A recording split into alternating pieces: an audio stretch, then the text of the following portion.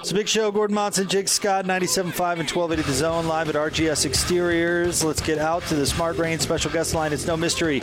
Utah's in an extreme drought. That's why Smart Rain is the solution for any commercial property concerned about water consumption while managing irrigation smartly. Find out more at smartrain.net. Joining us now, former Ute receiver and our good friend, he is Kenneth Scott with us here on the big show. Kenneth, thank you so much for a few minutes. Happy Rivalry Week to you. Oh, man, likewise. This is a well-awaited game. It's been a long time, and I'm pretty sure it's going to be a fun and entertaining one like per usual. So when your friends and family outside of Utah and the familiarity with Utah BYU, when they ask you about it, what do you tell them? I tell them, mainly because, my peers are more of the era of the USC, UCLA rivalries. I tell them it's something similar to that, but it's a little more personal, family-wise. But that's what I kind of equate it to. So what are you expecting to see on Saturday night?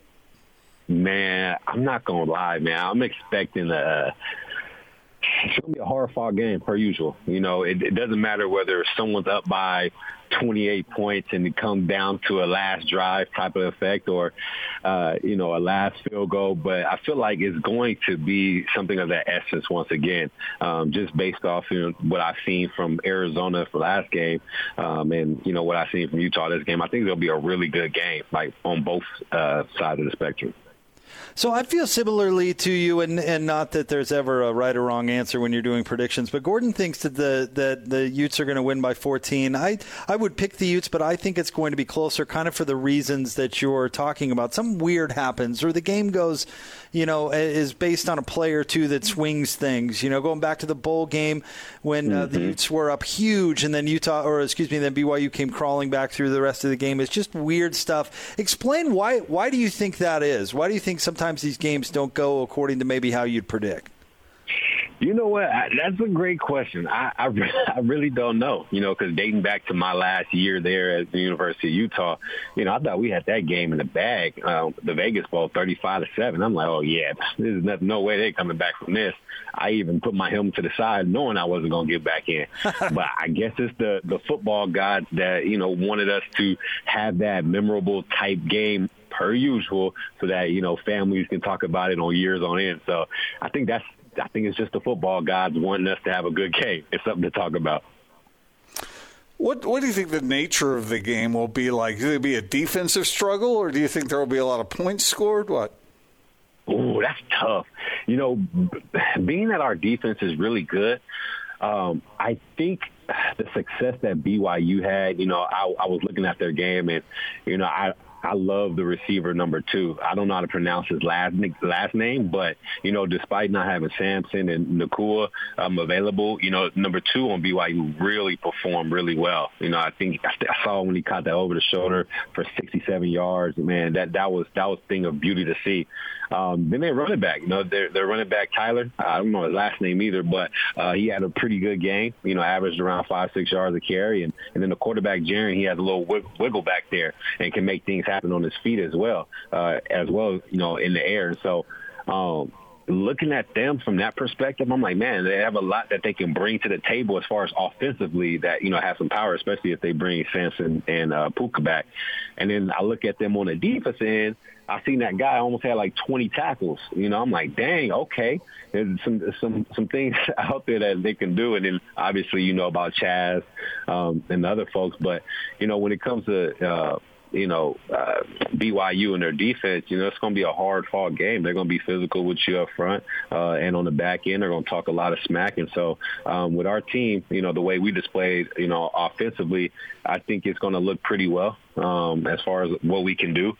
Everybody's seen it. We can go, shoot, if we really wanted to, we could go 14 personnel with one running back and have 4 tight ends, lined up at receiver. We could really do that. But I think people seen the versatileness of our offense, of the different packages that we can have because of all the different people that we have. So it's going to be a great game, man. It's going to be a real chess match to figure out, okay, it's going to be a battle of the packages, how people line up towards certain things because how diverse our offense is. So, man, it's going to be a fun one to watch. Kenneth Scott is with us, a former U receiver, of course, here on 97.5 and 1280 The Zone. Kenneth, you played at Utah. I don't want to say you played for Kalani because obviously he was on the other side of, coaching defense and offense. But, yeah, what's the backstory there? They almost flip you over to defense? Yeah, Coach Kalani wanted me to play safety coming in because, out of high school, I was a safety. I played receiver and safety, and he loved my physicality out in the perimeter. And I remember it was my redshirt freshman year, and he was like, hey, he's not getting that much action on the offensive end as far as passes thrown to him, but let's utilize him on defense. And so, Coach Rod wasn't having that. Coach Rod was like, no, you ain't taking Scotty away. And so it almost happened. Wow.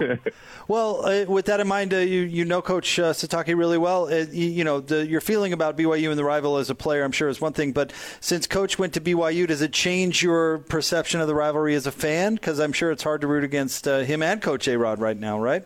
Man, it is. I'm not going to lie. It's so hard because, especially for me, with Coach A-Rod, he's one of the guys that, looked out for me personally as a player. He knew my whole family. He's the only reason why I went to Utah. Well, he was the main reason I went to Utah because of our relationship in recruiting status. And then one of the reasons why, I ultimately stayed, when things were tough, it was because of him. If it wasn't for Coach Rod, I don't know if I would have been there.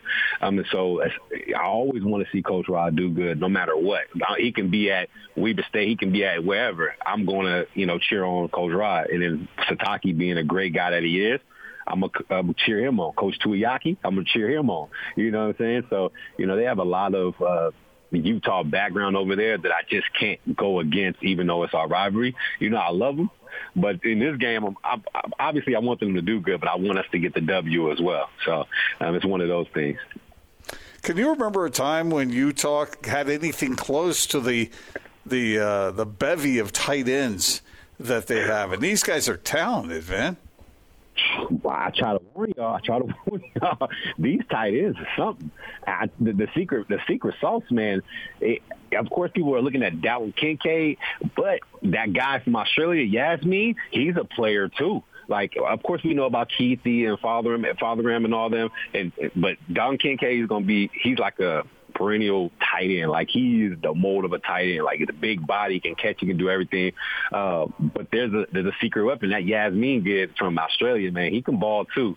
And so I remember previously in my younger years, when we had Dallin Rogers, Kendrick Moai, Wesley Tonga, Brad Clifford, we had some good tight ends. They just weren't used as much as in the system as, we have right now. But I think if Coach Ludwig was there when we had the Kendricks, the Dallins, the Wesleys, the Jakes, and well, obviously everybody knows Jake, but if we utilize them as the way we use them now, then people will talk about that previous tight end group, because Wesley Tonga is probably the most athletic tight end that I've seen in Utah as far as athletically. The guy, if you seen him on the basketball court, he moves effortlessly. And so I think if we had, that type of mode over here with the tight ends that we had previously, I think, people will make some comparisons between the two.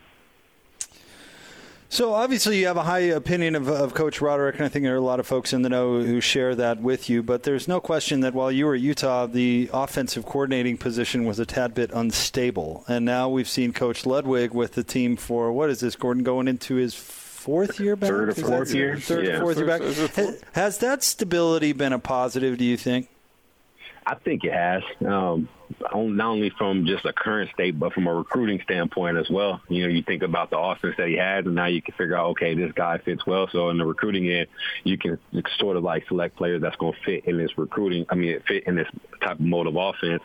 Prior, we had stability issues on the offensive end as far as like the coordinator position, and it caused us to, run different type of play styles every year.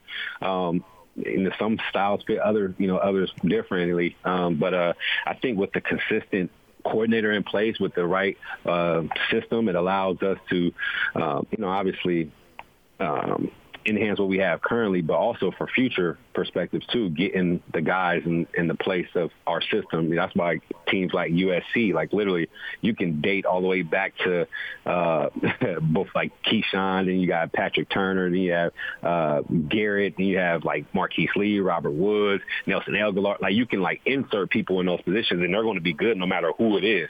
like the guy Drake London, like you can literally insert anybody into those positions. They're going to have a phenomenal year. It's just because they have a great system in place that's going to, give them that type of notoriety. So with this system in place, you can now see it. Like people are starting to get a notoriety that they deserve because it's consistent than what it was previously.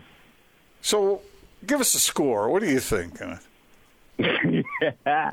I'll say 34-24. Oh, that's exactly what Austin predicted. Pretty much. Pretty close. Hold on, Austin, what? You predicted 34-24? I said 34-27, actually. Oh, that's right. Close. Very close. Okay. I could see 34-24. That's close. These games have been close. That's kind of what Gordon and I have been talking about. Is this? The Utes have won by more than 14 points twice in the last. Out of the streak of 9, usually it's a little bit closer than that. And how does this year feel? And 10, it wouldn't surprise me. And Gordon could easily be right, and it'll be 14. But 10, I could easily see it going that way. We're all guessing. Let me ask y'all this: what was y'all thoughts about Tavion last game? Yeah, that boy can run the rock. That guy is average 9 yards a carry. Well, we see it all the time, Kenneth, and it was true when you got there.